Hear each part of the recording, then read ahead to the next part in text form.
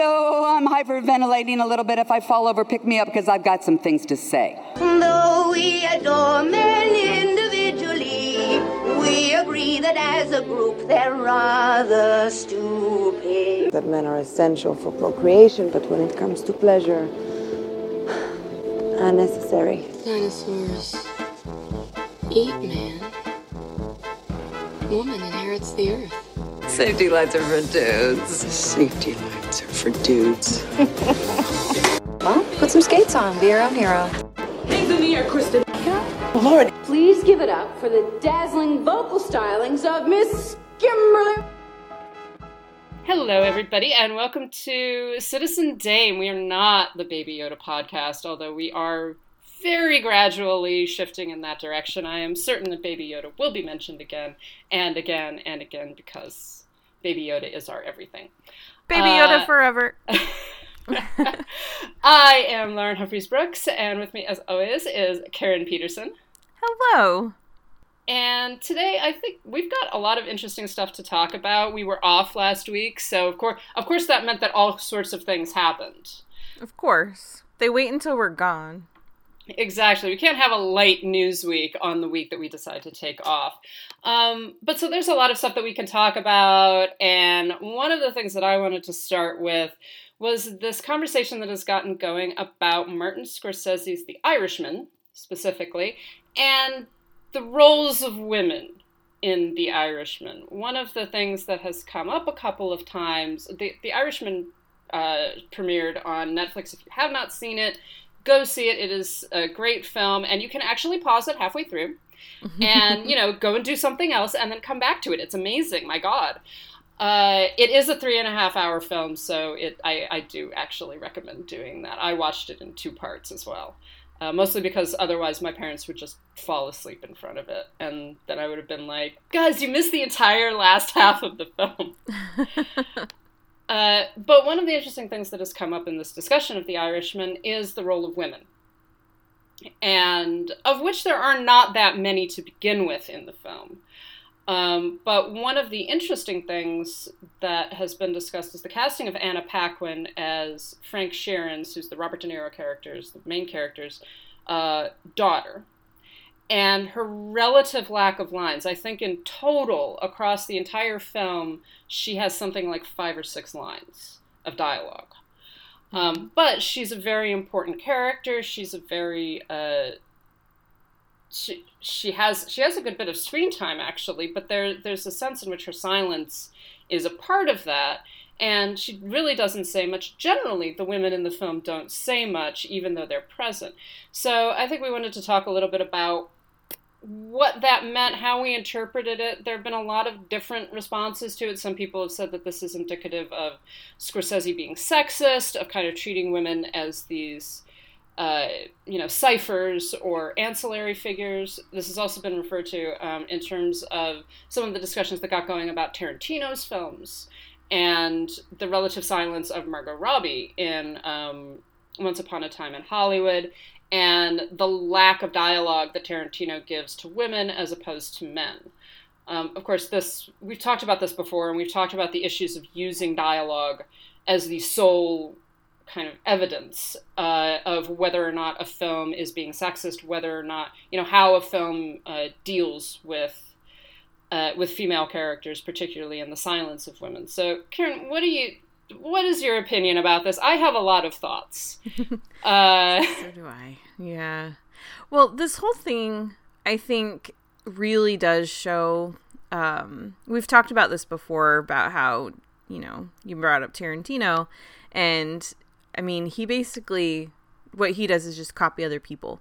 And I think that this shows what happened this year with his film and Scorsese's film, shows how true that is and how he really doesn't understand the masters that he tries to emulate, like Scorsese, because the comparison's there. And I think what happened with The Irishman wouldn't have happened if there hadn't been such a big deal about Margot Robbie in Once Upon a Time in Hollywood, because first of all, Anna Paquin is in the movie quite a bit, but she's also only half of the character, because a lot of the movie is spent with a little girl named, I think it's Lisa Galina, who plays the younger version of Peggy and also doesn't have a lot of dialogue. But of course, nobody cares about that because she's a child and she's not a famous actress that has an Academy Award.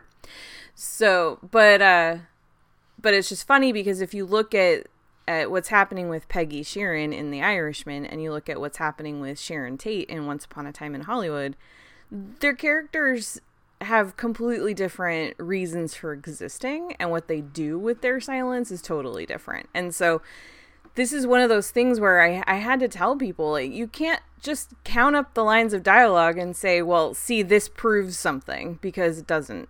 You have to look at what is being done with that dialogue, with the lack of dialogue. And so in the case of The Irishman specifically, I think it's really powerful. And being someone who has had a very rocky relationship with my dad, there's been a lot of times where it was just the only way that I could really punish him when I was mad was to not say anything. He wanted me to talk. He wanted me to fight with him and argue with him, because then at least that was something. And it was so much more powerful to just say nothing. And it really kept the ball in my court, you know? And that's what's happening here. Peggy Sheeran is so, I mean, sorry, spoilers a little bit for you guys that haven't seen it, but go watch the movie. But when she's a child, one of the first things that we see for her is somebody is really mean to her at a grocery store, and her dad drags her down to the store and beats the shit out of the guy right in front of her. And so she learns from an early age to be very careful of what she tells her father, because she sees how he takes care of things, and she doesn't like that. And so she spends so much of the movie just really quietly watching him and observing what he's doing. And it's very powerful. And so then later when Anna Paquin is swapped out because time has passed and now she's older, that continues. And it's a really, I think what Anna Paquin does is really beautiful. And to suggest that Martin Scorsese doesn't know what he's doing is really to not understand what Martin Scorsese is doing, because everything is so calculated and so perfectly developed and drawn out. He knows exactly what he's doing with these characters, and he does it all for a reason. Yeah, exactly. I mean, it doesn't read at all like an oversight. Like he was like, oh, I hired Anna Paquin and then I didn't give her any lines. You know, it's a deliberate choice. And as you say, from the time that we meet her when she's a small child, she is relatively silent. She hardly says anything. Mm-hmm. And the point being is that not that she doesn't talk. She obviously talks to other people. She does not talk to her father. And of course, the entire film is told from Frank's perspective. It's him looking back on his life, and so he knows that she doesn't talk to him, but her presence is pretty consistent all the way throughout the film, and she's referred to a number of times. You get the scenes between him and her and Russ, played by Joe Pesci, where Russ is constantly trying to connect to her at some level, and she's terrified of him, basically. And he even says to Frank at one point, you know, I understand why she's scared of me. She shouldn't be afraid of you. And there are those moments in that film where it's really powerful, and Frank obviously just has no understanding of why she would be afraid of him. Or of what he could do or could have done. That, like you're saying, the only way he's able to express his love is through violence. Like, that's the first time we see him with her. Is like, I'm going to go down and beat up this guy who mistreated you. And it's like, okay, well, what that shows is that the way you deal with things is through violence. And then much, much later in the film, one of his other daughters, who, I'm sorry, I don't even remember her name. Again, she has relatively few lines, but she actually directly says to him, you know, we couldn't come to you because we knew what you would do. Mm-hmm. We were afraid constantly. And like you're saying, that's something that Peggy never gets to say to him, but there's also a consistent rebuke going on throughout the film of like, I'm not going to engage with you. And that does mean that she's not going to do any of the emotional labor that he wants her to do. He wants her, and I said this earlier in the week, he wants her to fight with him. Yeah. He wants her to yell. He wants her to, he wants to apologize and for her to have some kind of a reaction to that. And even if it's a negative reaction, at least he's made some kind of an emotional connection with her. And she's done some sort of work. She has basically said, I care about you, because if she's mad at him, that means that she has some emotional connection to him. And she doesn't even give him that. She doesn't give him the emotional labor that he's insisting on. And she just walks away from him and does not agree to engage with him, never engages with him. And that's a catharsis that he can never have. Right. And that is more devastating. So her silence in that case, like you're saying, her silence is far more powerful than if she had turned around and started screaming at him or cried or done anything, really. Yeah, it's one of the things I was saying when we were talking about this on Twitter earlier in the week, too, is that I think one of the reasons this is hard for men watching the movie to grasp is because of the fact that they are kind of a little bit, I mean, I'm hoping most of them are not, mafia hitmen or whatever, but they're kind of in Frank's shoes where they think that she kind of owes it to him to give him some of her attention and to talk to him. And so when she doesn't give him that, the men watching the movie have a really hard time understanding it because they also want that same catharsis that Frank wants, and they're frustrated at not getting it. Whereas women watching it are like, well, yeah, no, fuck him. He doesn't deserve it. And I think it's because a lot of us have learned, whether it's through a relationship with our parents, through a relationship with a boyfriend of some kind, we've been in situations where we have learned that the most powerful thing you can do sometimes is to say nothing. Yeah. So yeah, and one of the other things I've been thinking about too, it feels like 2019 is the year of people just misunderstanding movies.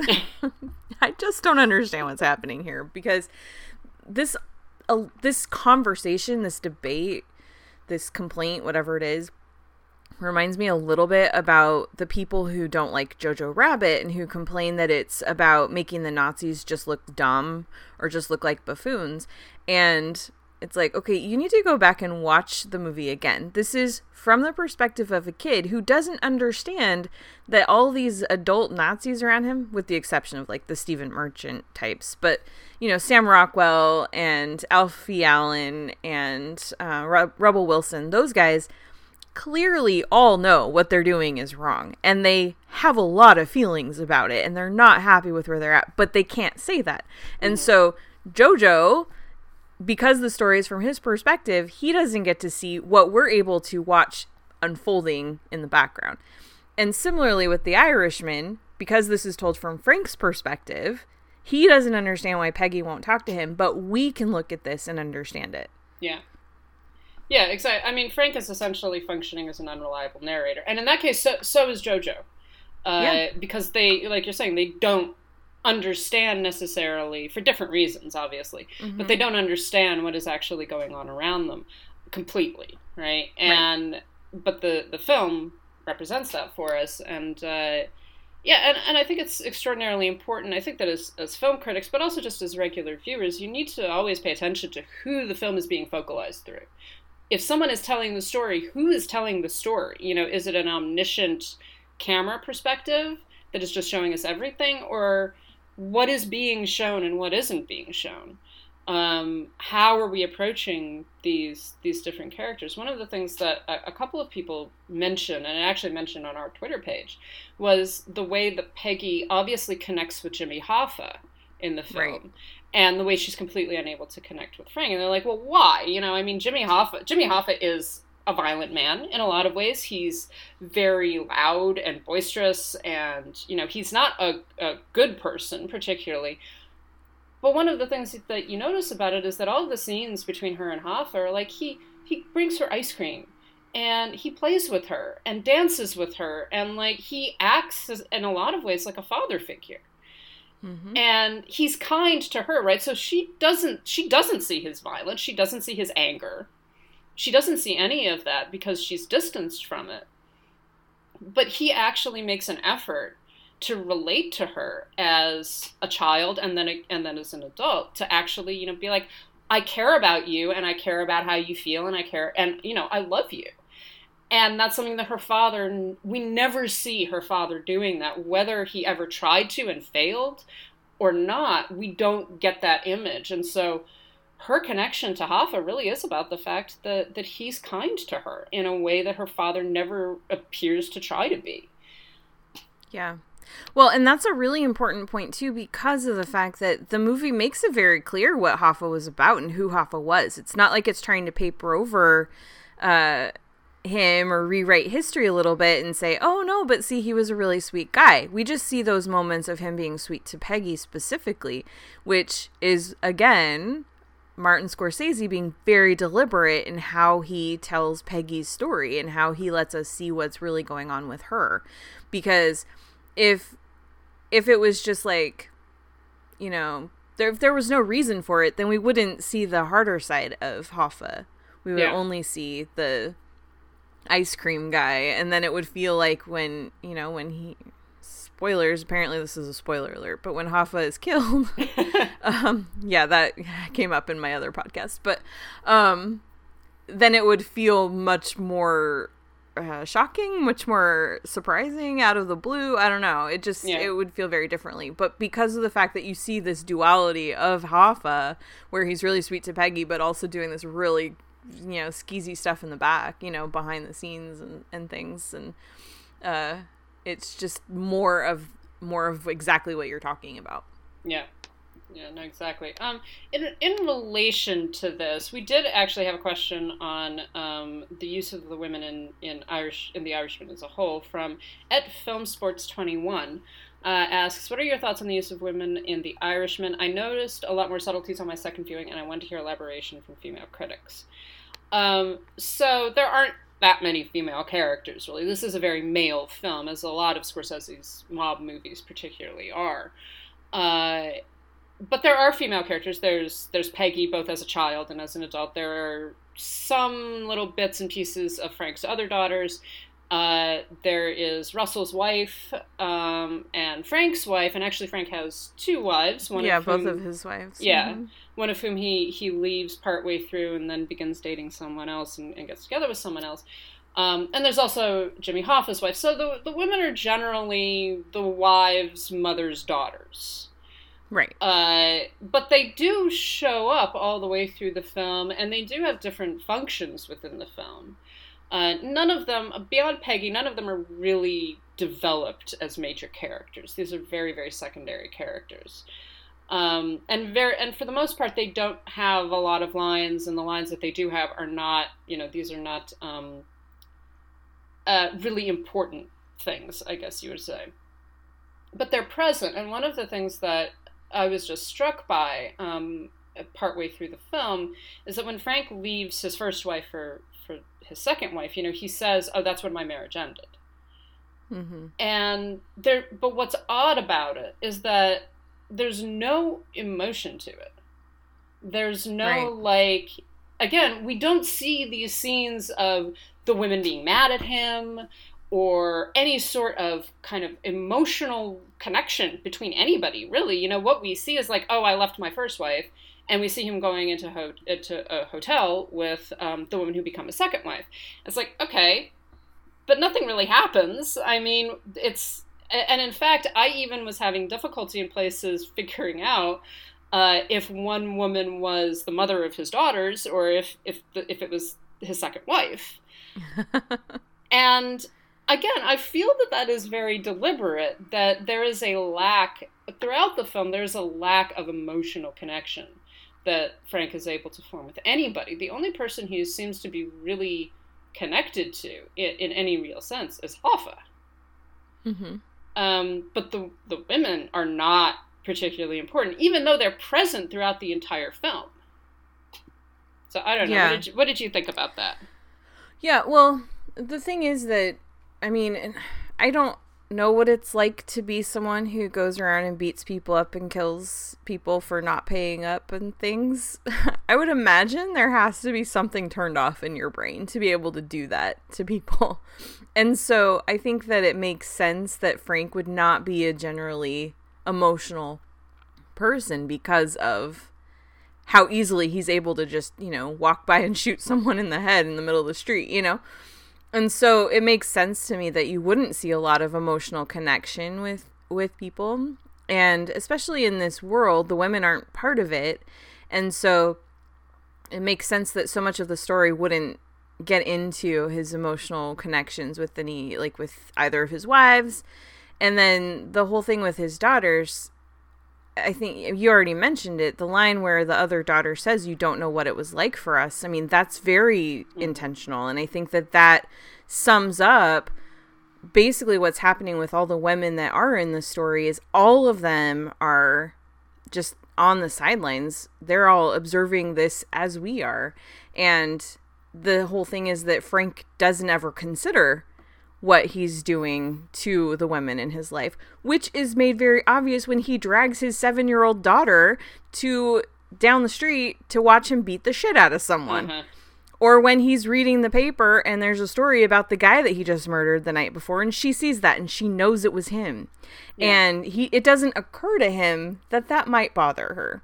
And so, yeah, I think that it's very deliberate, the fact that the women are in the background, aren't developed much. When they're older, when they're making this drive to Detroit, because that it keeps going back and forth to, and the women are sitting in the back seat, the wives, and it's like, just, we need to take smoke breaks and things. And it's like kind of funny, but at the same time, I think it's very symbolic of the fact that the women are just being dragged along on this trip that has a very specific purpose. And it's not Scorsese not understanding how to use women or not valuing women in his films. It's that, he has a very specific point to make, and I think that he makes it really well. Yeah, and there's one scene that I remember between Russell and his wife where, and I think it's Frank is narrating that, she was actually the daughter of a mob boss. And so she's a part of the mafia. She was born into a mafia family. Mafia royalty, yeah. And there's a scene where Russell comes, and again, very little dialogue, but Russell comes home, and he's covered in blood. And he's walking up the stairs, and she says something to him like, don't forget to put it in the laundry or something like that. Like, it's a very mundane statement. I think it's like, give me your clothes, I'll burn them, or something like that. Yeah, there you go. Mm-hmm. That's right. But it's this kind of like, okay, she knows what to do, right? She is used to this. This is probably something that she has seen her entire life. From her father, probably from her brothers, from any men that she has been connected to because of the life that she has lived. And there is this, not dehumanization, but sense of detachment that a lot of the women have, that if they acknowledge what their husbands and fathers and relations do as hitmen and as mob bosses and as criminals, it is a very mundane thing. It's sort of like, okay, that's what they do, but we're not really going to pay attention to it. We're going to ignore it as much as we possibly can and just deal with what we have to deal with when we have to deal with it.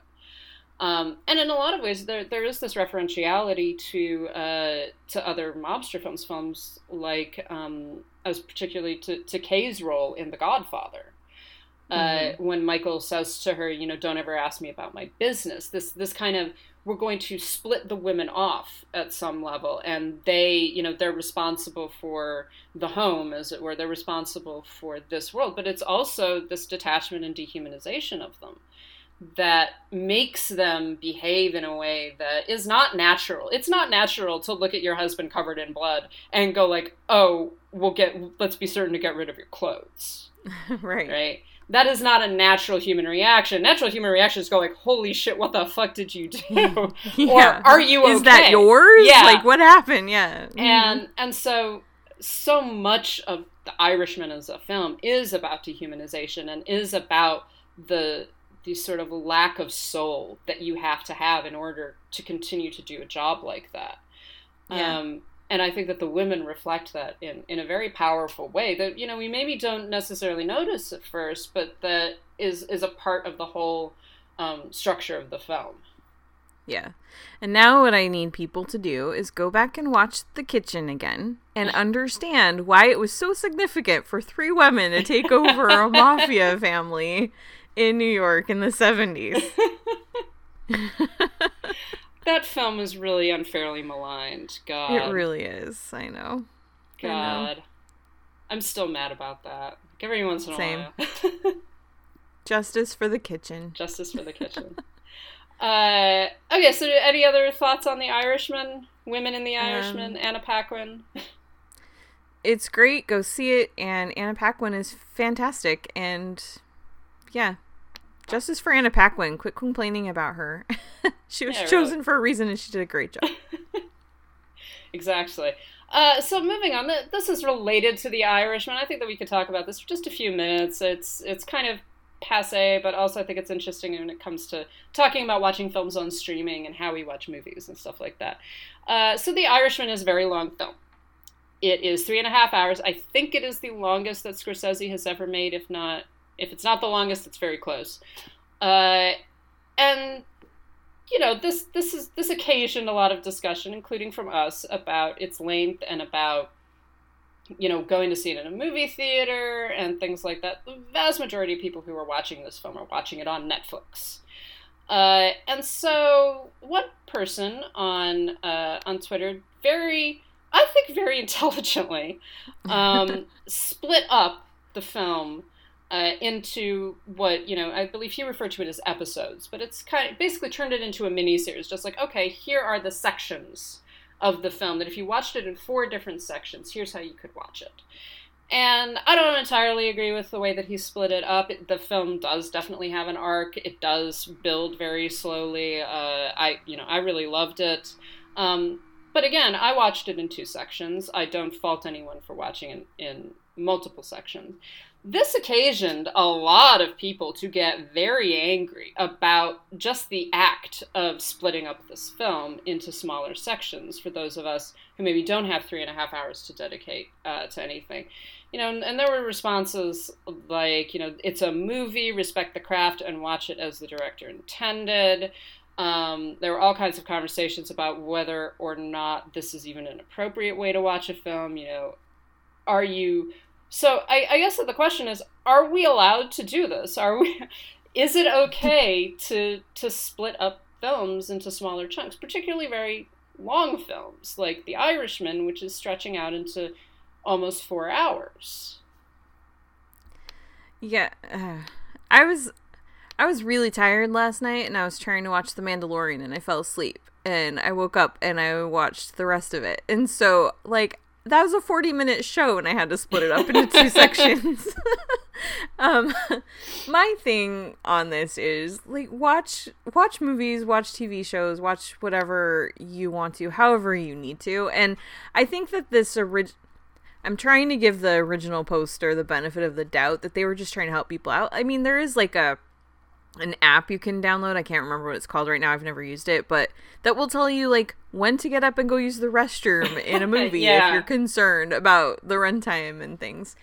And so I felt like it was something sort of like that. I like you, I didn't totally agree with where he was splitting things up, but I think the problem that I saw was people acting like, why didn't Scorsese think of this? And it's like, yeah, he did think of this. This was originally considered to be, or at one point they did consider making this a miniseries, and he specifically chose not to for a reason. So it's like, I don't care. Watch things how you want to when you can. The important thing to me is like not how long it takes you to watch The Irishman, but that you watch it because it's a great film. But well, yeah, exactly. Don't act like you're somehow more enlightened than Martin Scorsese in the best way to watch this story. Yeah, exactly. It was an odd conversation. You know, it got blown out of proportion in the way that everything gets blown out of proportion on Twitter. But I do find it interesting that I think we're both kind of the generation, and you're older than me, but we're still of a similar generation in the sense that we grew up with television and video stores and the ability to pause films and to fast forward through scenes and to rewind and to rewatch, which is something the previous generations just did not have as something that was available to them, right? And streaming has made that even more available. So, like we're saying, a lot of the people who are watching The Irishman are watching it on Netflix, which means that even if you watch it in a single sitting, you're still going to pause it at some point, because I certainly would, because I would have to get up and pee. At the very least, if not, pause it, get up and make dinner, get up and get something to eat, order food. There are all kinds of things that you do when you're watching a film at home that you don't have the same availability for when you're watching in a theater. But this kind of preciousness of like, no, you must watch it as the filmmaker intended, is very odd to me, because it's like, okay, well, does that mean that you've never paused a movie? Because if you paused Lawrence of Arabia, which is a 4-hour film, that means that you did not watch it as David Lean intended. I mean, does that mean that, did you go to see East of Eden in CinemaScope? Because if you didn't, and I would be really surprised if you did, but if you didn't, that means that you did not actually see it the way that it was intended to be seen on a big screen in CinemaScope. So there's this really odd thing that gets going of like, this is what the filmmaker intends and you have to watch it the way the filmmaker intends. It's like, the filmmaker, first of all, doesn't have that say, right? We watch movies however we watch movies. Second of all, most of the films that we watch cannot really be seen as the filmmaker intended because of changes to technology, because of the way that technology even works right now. If you watch it at home, you're going to pause the goddamn movie. I defy you not to. Yeah. Well, so this is going to sound like a brag, but I just wanted to give context to where I was when this happened. But I was at the premiere for The Irishman, and Martin Scorsese was introducing the film. And he specifically said in that introduction that the reason that it's on Netflix is because they were the only ones that would give him the money to make the movie he wanted to make. Mm-hmm. And this is Martin Scorsese. He didn't take it to Netflix because he wanted it to be on Netflix. He took it to Netflix because he kind of had to. And he would have intended for this movie to be seen in cinemas, on the big screen. Yeah. Not at home in your living room. And so if you're really going to talk about that, how many of you drove 4 hours to the nearest theater that was playing it, or hopped on a plane to go see it in LA so that you could see it on a big screen as Martin Scorsese really intended you to see it? Well, yeah, exactly. And I mean, now that has been a conversation about films like this, and about, was that last year? Oh my God, Roma. Mm-hmm. Dear God, it has been a long time. I know. Oh, what a long year it has been. But I told someone today, hey, remember Glass came out this year? And he's like, no, that's not possible. That isn't possible. Like, I refuse. I refuse to believe that. But so when Roma came out, there was a lot of talk of like, you must see this on a big screen.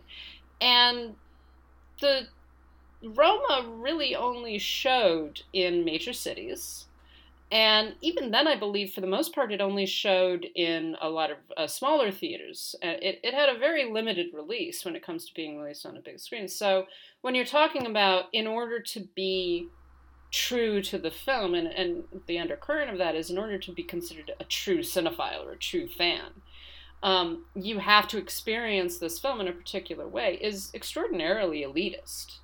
It's saying that you have the time and the money and happen to live in the right place in order to experience these films that way. And I think that there's this tendency, and particularly, and we spend a lot of time on film Twitter, but also just in reading film reviews and the way that people talk about films, there's this tendency to still elevate certain types of films as being us versus them. The true fans will go and see it in this way. We'll go and see it in the movie theater, in surround sound or in IMAX or whatever else. And everybody else, all of the little people, will watch it on Netflix, or will watch it on Amazon or wherever else it happens to be. And of course, the goal for any cinephile should be see the movie. However you want to, however you want to experience it, however you're able to experience it. Don't listen to, all of the people who are saying, like, if you don't see it like this, it's invalid. Exactly. I mean, that, for me, when I was a kid in, like, rural upstate New York, I would have been very disappointed to know that, I was seeing Psycho incorrectly, and that, therefore, I wasn't a true fan, or I wasn't a true cinephile. That would have been very disheartening. So I hope that this is not reaching those kids, in other words. Right. Yeah, exactly. it just comes back to watch movies how you can, and if you truly love movies, if you truly love film, quit discouraging people. Quit saying that they're watching them wrong. Just be glad that they're watching. And I think that's what it comes down to with Scorsese. He doesn't care so much that you don't get to see it on a big screen. He just cares that you watch his film and that you engage with it. Yeah, exactly. And I mean, there are other arguments to be made, saying that the reason he went to Netflix is because they were the only ones who gave him the money. But that is not the responsibility of the viewer, per se. That is the responsibility. Right. That's an issue that is going on right now in Hollywood and with theaters and with studios, is the fact that Martin Scorsese can't get a film made starring Robert De Niro, Al Pacino, and Joe Pesci. I mean, dear God, Yeah. Well, yeah, because I asked a couple of people about that afterwards, and apparently what it is because the movie was so expensive with the technology that they needed for the de-aging. There were a couple of studios who were interested, but only if he had younger actors instead of doing the de-aging. Mm-hmm. But you would have lost so much because, some of the de-aging is a little bit awkward, and especially, I mean, the reason that I think that De Niro looks a little bit weird is just because of his eye color. Yeah. They change his eye color when he's younger, but they leave his brown eyes when he's older. So that's weird because nobody's eyes change from blue to brown in their life. But it would have been a completely different movie if you had younger Frank and younger Russell and, younger Jimmy Hoffa played by different people. It would have really lost the impact, I think. Yeah. Of the story that he's trying to tell. Yeah. You would have lost just that back and forth between Al Pacino and Robert De Niro. I mean, that's a hard thing to say. It's just like, oh, we just won't have that. Right. Yeah, exactly. But yeah, so it's an interesting issue. I mean, it's one that's going to keep on coming up because more and more films are being made by places like Netflix, and they are being watched on streaming rather than in theaters. So it'll be interesting to see how all of this continues to change, and maybe how our reactions to it continue to change. So let's move up to just a small piece of information, news, etc. Susanna Fogel, who is the director who directed The Spy Who Dumped Me, is... Yes, she did. Yes, she did. Which is a great movie, by the way. Like, there's so many people that I've recommended that movie to. I told you this. I recommended that movie to that were like, oh, that was good, because I hated the title. And it was like, yes, it's good. I'm sorry. Yes, the title sucks, but it is a really fun movie. Mm-hmm. And a really good example of female friendship. Yes, exactly.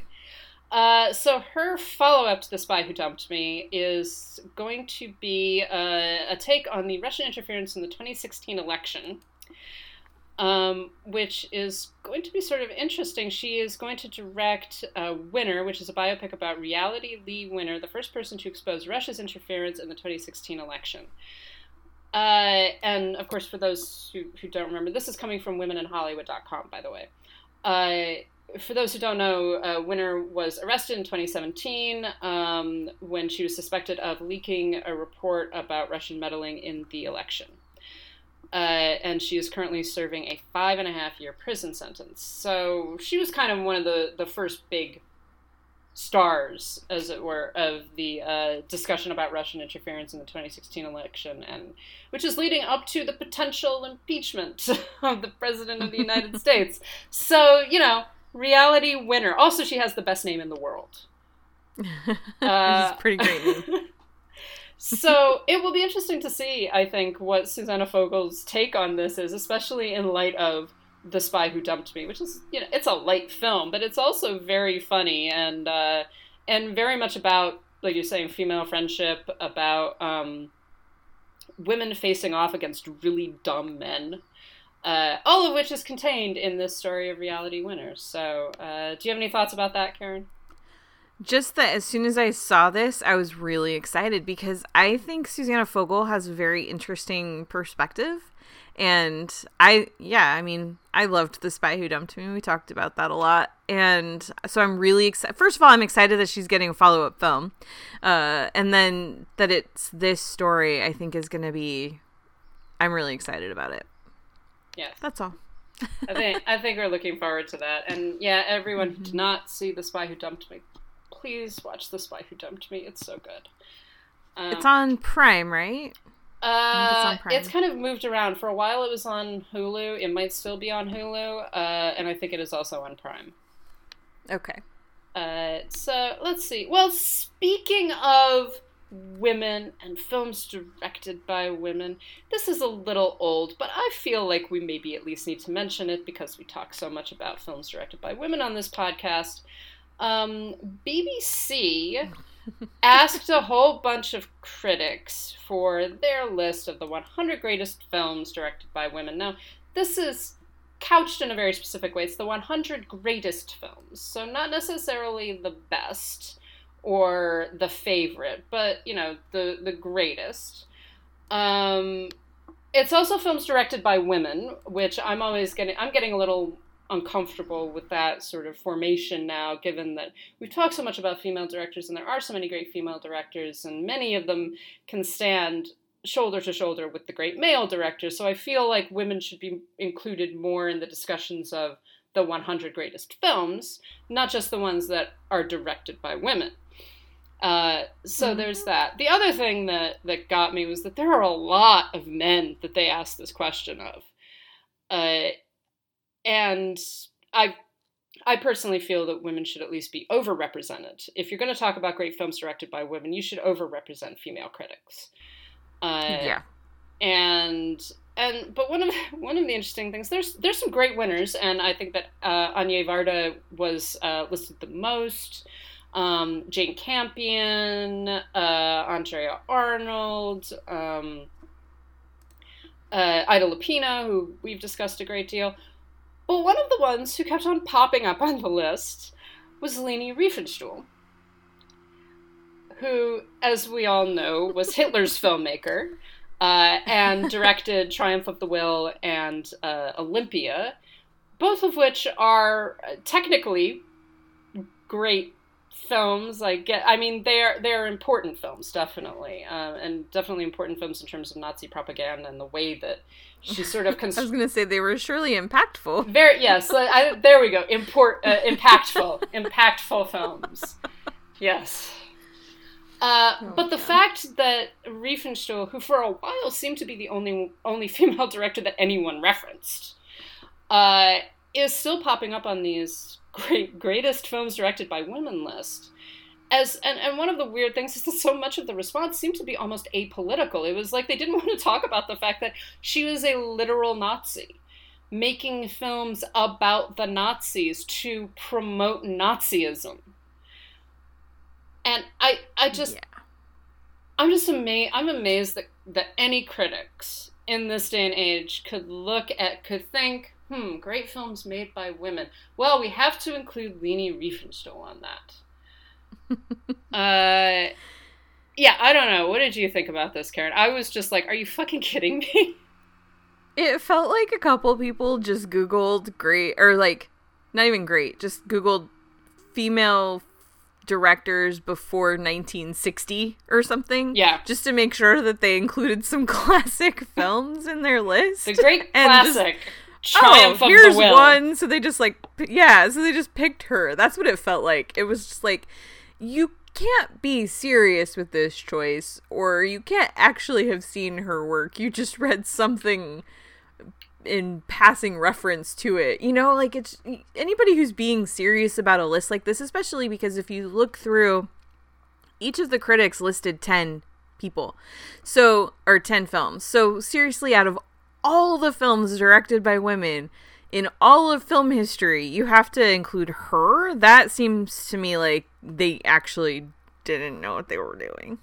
Yeah, it does. It feels like exactly that, as though they're just like, oh, I can't think of a 10th person, or something. Yeah, it's very odd. And I believe, and I'm not 100% certain about this because I scanned through it fairly quickly, but I believe that very few people, if any, included Dorothy Arzner, who... Yeah, I haven't seen her. I'm actually scrolling through the list again right now. I don't see Dorothy Arzner. Yeah. I've seen a couple of passing references to Ida Lupino. And then, of course, the numerous silent filmmakers of, Yeah. Alice Guy Blaché, Lois Weber, these are not minor figures at all. And again, we've begun talking a lot more about female filmmakers and sort of underrated female filmmakers, women who've not been talked about a great deal. There have been documentaries made about them. And it's weird that then what we're seeing, and you just kind of see a lot of repetition. There are a number of, international filmmakers, but most of them are very, very recent. Mm-hmm. So, most of these lists are 1990 and to today. Like, there's an occasional, Barbara Loden, 1970 for Wanda, Yeah. But it's like, most of these lists that I'm scrolling through, there's one, like this one that I'm looking at right now, this person is from Turkey, and it's like, there's one film from 1966, and the rest, then the next youngest film is from 1992. Well, I guess that kind of explains why so many people put Leni Riefenstahl in there. Yeah, exactly. It's just like, she's the only female filmmaker working, pre-1950. Yep. Yeah. So, guys, I'm begging you. The thing is, there's no excuse for thinking like this anymore. There's so many good lists of female filmmakers. Criterion Collection on their channel has entire sections that are dedicated to female filmmakers and to showing films by female filmmakers. Kino Lorber has collections of female filmmakers, many of whom, and that's not faulting anyone for not having experienced this, but at this point, you really, if you're a critic or even just a viewer, you need to go into the fact that there are so many women who have been working very, very often without a great deal of fanfare, and we don't tend to remember their names immediately. But there are so many of them, just like, you should not be listing a Nazi. Nope. There's never a good reason to list Nazis unless you're actually making a list of Nazis. Just like, she is definitely the greatest Nazi filmmaker. There is no doubt about that. I mean, in terms of Hitler's best propagandists, I think that Leni Riefenstahl is right up there. But you don't get much better than her. Oh dear. Oh my god. Anyways, so people, come on, what the fuck? Moving on. Yeah. Moving on into more politics. Let's talk about more politics before we move on to some happier things. But films aren't political. More politics. All right, so this one came up and I nearly had a stroke. I thought about not tagging you and hoping you never saw this, but then I was just like, no, I have to know what she's going to say. So I think I would have seen it anyways, even if you hadn't tagged me, because it would have come across my feed and been like, what in the holy God is happening here? Mm-hmm. So for those people who do not know who Joe Bob Briggs is, he is... You're welcome. For those who don't know, you're welcome. He's primarily the host of, what's it called? Joe Bob's Movie Drive-In, I think it's called. Yeah. On Shudder. And, and he's entertaining. He kind of doubles down on this sort of red state figure. But he's entertaining to watch. The films that he shows are entertaining, etc. But recently, as we possibly know, there's a new version, a remake of Black Christmas coming out, directed by a woman and written by a woman, that is obviously telling a very different story, using the same kind of template as the original Black Christmas. In reference to this, and specifically in reference to this, Joe Bob Briggs took to Twitter, and this is what he said. What I love about directors from the 70s and 80s is that they had no political axe to grind, no message, no social justification for horror. It was just, get a load of this great story. I don't want to be told how to watch a movie. So, leaving aside the fact that he is doing this in specific reference to a slasher film made by women about women, and, at least based on the trailers, about male violence against women, He is here claiming that the 70s and 80s have no political content. That horror in the 70s and 80s, there is no politics contained in those films. And he did go on to try to clarify that, actually, the filmmakers didn't think that they were making political films, so they're not overt. It's just like, okay, still not true. Yeah. And of course, one of the ones that everyone immediately began referencing was George Romero's Night of the Living Dead, which features, among other things, a black hero in the 1970s who is shot by a white posse because they think he's a monster at the end of the film. That is what happens at the end of Night of the Living Dead. Now, the response to this has always been like, Romero only cast the lead because he gave the best performance. Fine, I don't care. You still have a black man being shot by a white posse at the end of the film because the white posse thinks he's a monster. That's what happens in Night of the Living Dead. There is no way in fuck that is not political. It's just a coincidence. Oh my God. It's just a coincidence that he's black. It's like, no, it is... Oh my gosh. Are you kidding me? Are you kidding me with this shit? This is also, really good information for me as a woman, that when I watch Halloween or when I watch any slasher film from the 1980s and I see a half-naked woman being repeatedly stabbed by a murderer with a phallic weapon, that this is not political. And that this is just really entertainment, I guess. This is saying absolutely nothing about violence. This is saying absolutely nothing about female sexuality or anything like that. No, just bullshit. We could just leave behind all of the feminist analysis of horror from, Barbara Creed onwards. We don't have to pay any attention to it. Not political. Do you have any thoughts about this, Karen? Like, I just want to light things on fire again. Yeah, well, I mean, this just comes back to what I think some of what we were talking about before, about people having this weird idea that they know more about how to watch a movie than Scorsese does. Like, oh, you gave us your movie wrong. We'll fix it for you. Yeah. It's that same mentality of like, oh, these filmmakers don't know what they're doing. Just that conceit is so odd to me, but it's something that we're just seeing so much. And I mean, I can only speak to the last couple of years that I've actually been working in this industry and actually interacting with people and hearing the conversations that happen not as publicly and being part of some of those conversations. So I don't know, maybe it's always been like this and there's just more of us now and Twitter is calling people out, I'm not sure, but this idea is people just need to get it out of their heads and I don't even know. Film is political. All film is political. All of it. Always. Well, all art is political. I mean, and all art is political. Yes. And entertainment is political. And again, even whether or not the filmmaker intends it, you're still making a film about a particular period of time. You're making choices about what you're showing and how you're showing it. And there is a political context to that. Whether or not it is, explicit, like, I am now going to make a movie about violence against women.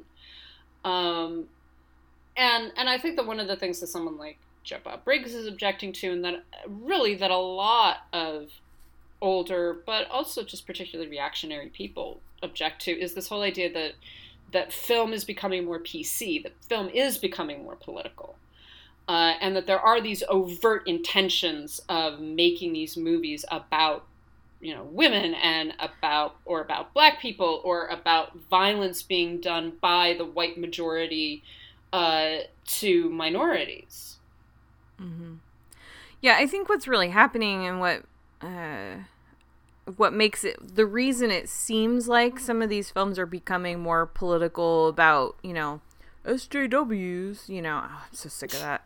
But I think the reason is because we're living in a time where women get to tell stories and people of color get to tell stories.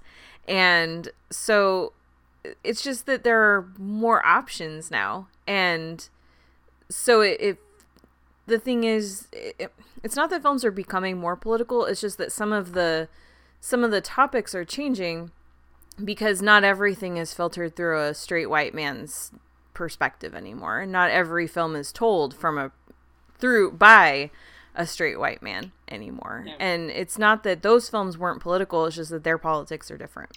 Yeah, and a lot of the films that we're seeing right now are, in fact, reactions to the 70s and 80s and the 90s. So one of the reasons why Black Christmas is being remade right now is because it's a reaction to the kind of, and people have talked about that. That's the thing. This is nothing new. The idea that the slasher film is an inherently misogynist archetype. Right. And there are arguments to be made for and against that, and I think that some slasher films actually really do subvert that, and others don't. But one of the things that is happening is that we're actually reacting to that. And like you're saying, women and people of color, et cetera, are actually getting behind the camera, writing the scripts, and saying, like, okay, this is something that I love, but it's also something that has been directed violently against me at some level. And so now I'm going to take control of it. And I'm going to do something different. I'm going to tell the story about the horrificness of white supremacy or the horrificness of male domination or misogyny. And that doesn't say that the earlier films are worthless or anything like that. It's just an interaction between the two different elements, these different political perspectives, different historical perspectives. Yeah. I mean, this is why Amy Jones had to make the Slumber Party Massacre as such an over-the-top screwball comedy type in some ways, because otherwise nobody would go see her movie, because it's a slasher movie where the women, like, it flips that a little bit, where the women get to fight back, and it's done much differently. And it came out in 1982 in the middle of the hype of the Friday the 13th and Halloweens and all of that. And she wouldn't have been taken seriously as a filmmaker if she had tried to make a slasher film that was not just, really funny. Yeah. Yeah, exactly. And I mean, that is a guy with a gigantic drill. That's the killer. Yep. I mean, it's really hard to look at that and be like, totally not political. Mm-mm. Definitely not. No, that's just a coincidence. That's just what they had handy on set when they were filming. Yeah, exactly. Anyways, yes, horror has always been political. It will always be political, whether or not you want to admit it. So let's just move on from that. Yeah. All right. Well, let's see. Where are we at? Oh, we've got a question. We've got a question that leads us very nicely into the review that we want to talk about. So, this question comes from @BLC and his question is, favorite character who doesn't say a lot but walks away with the whole movie, example. And so I was trying to think about this, and honestly, one of the ones that I could come up with was Harpo Marx. Who, does not say anything, and very often at least walks away with scenes, if not with the entire film. So, I mean, you could also say, like, I could be a real dick and say, like, Buster Keaton or something like that. But yeah, did you have any that you could think of for this topic, Karen? I mean, Silent Bob. Oh, yeah. But actually the one that I thought of, which this does lead us into the next thing we're going to talk about, but Grandma in Knives Out. Yes. Yes. Oh my god. She's so great. Okay, and the second question that really leads us into not the discussion of Knives Out. This is a very important question. It is a very important question. Bearded Chris Evans or clean-shaven Chris Evans? What is your point of view on this, Karen? I would just like to have Chris Evans, please. Either way. I will take him either way. Either way. I am actually partial to clean-shaven Chris Evans. Mostly because I'm not a huge fan of beards. It's funny because I didn't realize I was until about a year or so ago. I realized I really do like beards. But I think in the case of Chris Evans specifically, I agree. I like him better clean shaven. It's weird. Like when, I think it was Infinity Wars where he shows up with the beard, right?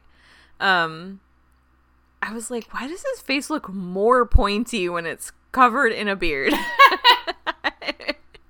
I don't know why that happened, but it was weird. So I would say yes, clean shaven is better, but I just will take Chris Evans however I can have him. I mean, yeah, if he wants to grow a beard, that's fine. I don't have a problem with that. That's, it's okay. It's your face. You do with what you want to. Just be there with your sweater.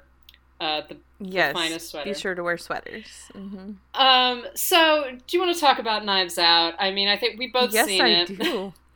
We've both seen it. Knives Out. I'm seeing it again today, actually, with some friends.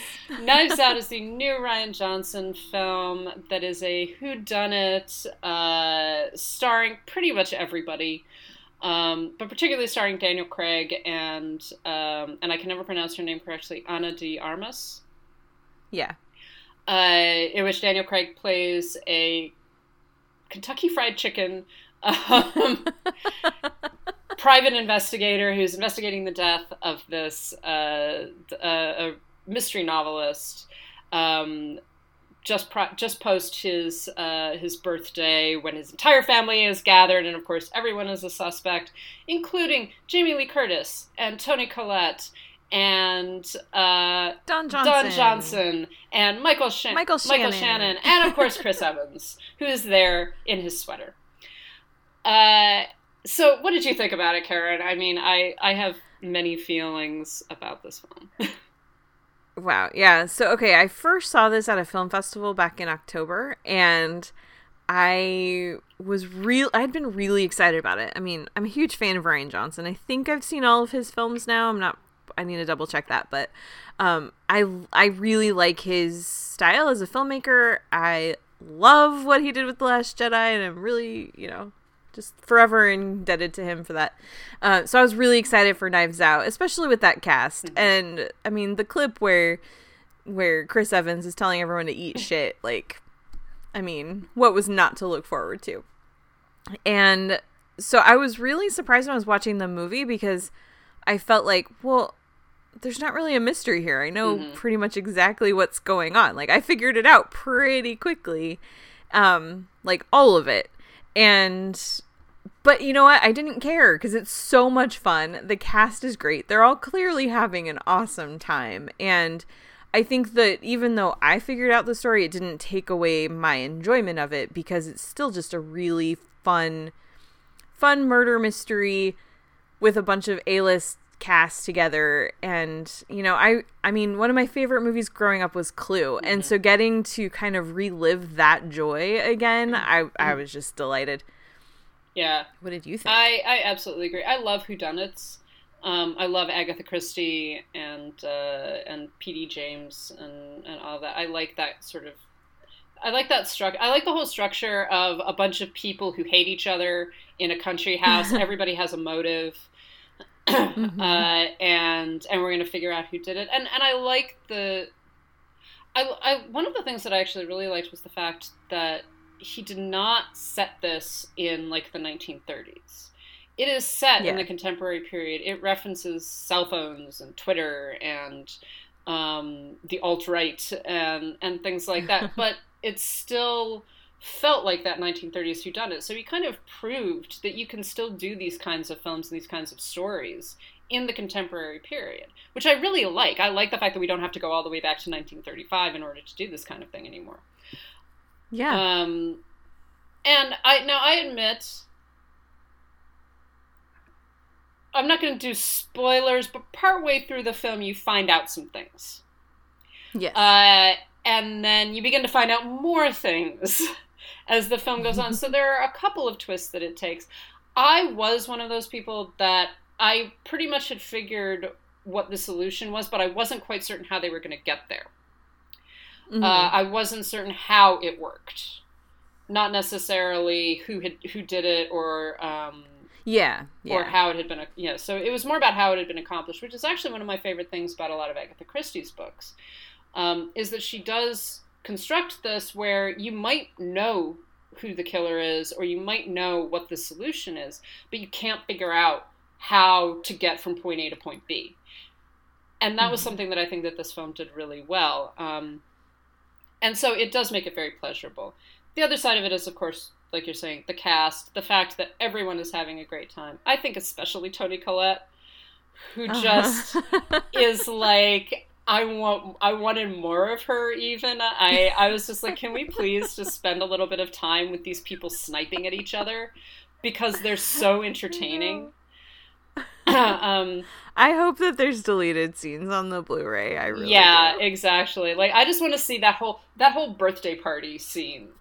I just want that whole scene. It can go on for 2 hours. That's fine with me. Of just like the family sniping at each other and getting nastier and nastier. And that really was the pleasure in this, that you don't really like these people, but they're very entertainingly unlikable.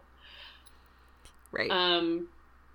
The other thing that I really liked, and again, as someone who likes whodunits, one of the problems with whodunits, particularly from the golden age of detective fiction, is that there's a lot of racism.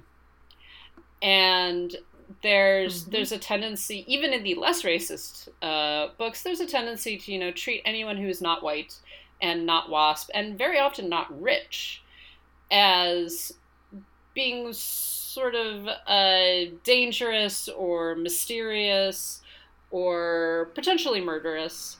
There's a lot of anti-Semitism. There's a lot of sort of, again, anti-anyone who isn't white. So if you're Mediterranean, if you're Italian, if you're Spanish, if you're Latinx, any of that is automatically like, oh, you are definitely a suspect. And if you're not a suspect, you are doing something evil somewhere along the way. Right. And I liked the fact that this film actually does centralize the story of a Latinx woman who the family keeps forgetting where her family actually comes from. Like, at one point, they say that you're from Guatemala, you're from Brazil, you're from Bolivia, and none of them seem to actually know where she's from.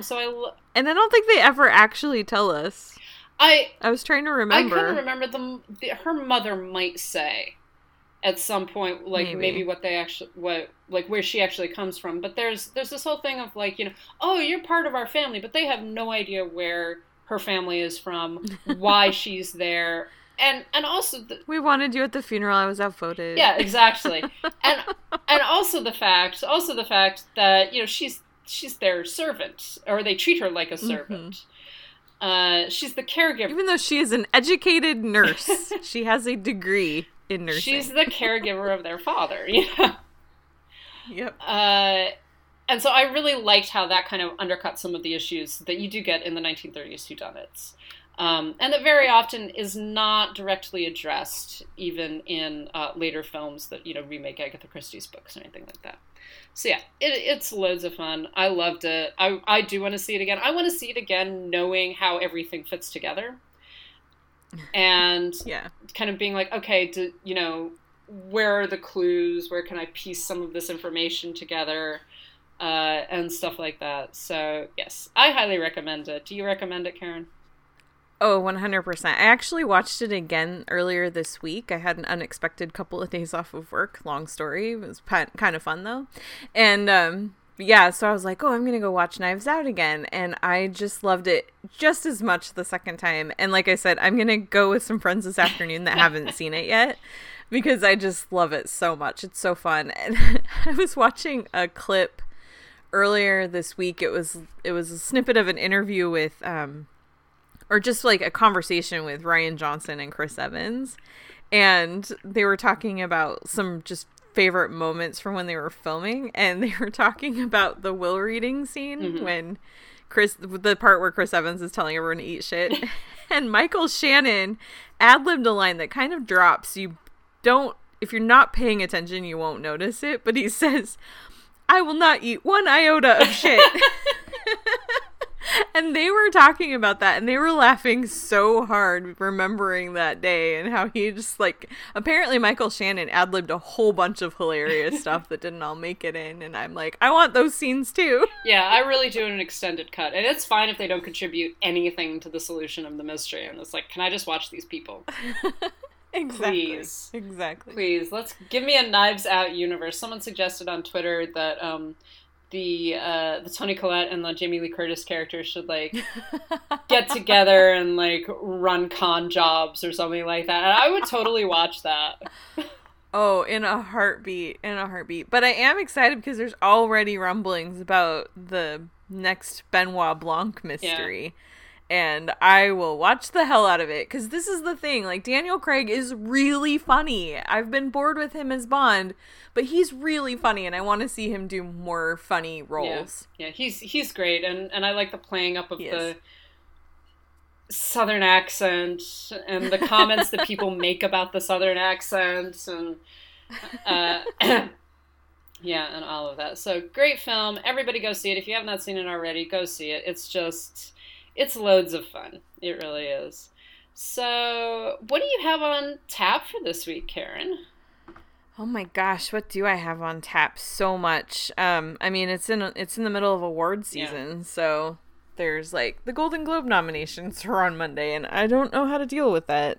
It's too much. But this week I'm seeing Jumanji: The Next Level, which, you know, the last one was actually pretty fun, so I'm looking forward to this one. It looks funny. And then Black Christmas as well. Yes. Yeah. I'm looking forward to that. How about you? I'm going to see A Beautiful Day in the Neighborhood, finally. Oh, yay! Which I'm looking forward to. And then I'm going to watch Marriage Story, finally, because I feel like I sort of should. If you want to stay in the conversation, yeah, but this is how thrilled I am about that movie. Given that it seems very likely that it is going to get a Best Picture nomination and things like that, and I do like having seen as many of the Best Pictures as possible. It's definitely going to get some other like acting nominations, screenplay things. So we shall see. But and it's also on Netflix, so I don't really have an excuse like, oh, I don't have time to go to the theater to watch it. It's like, all right, fine.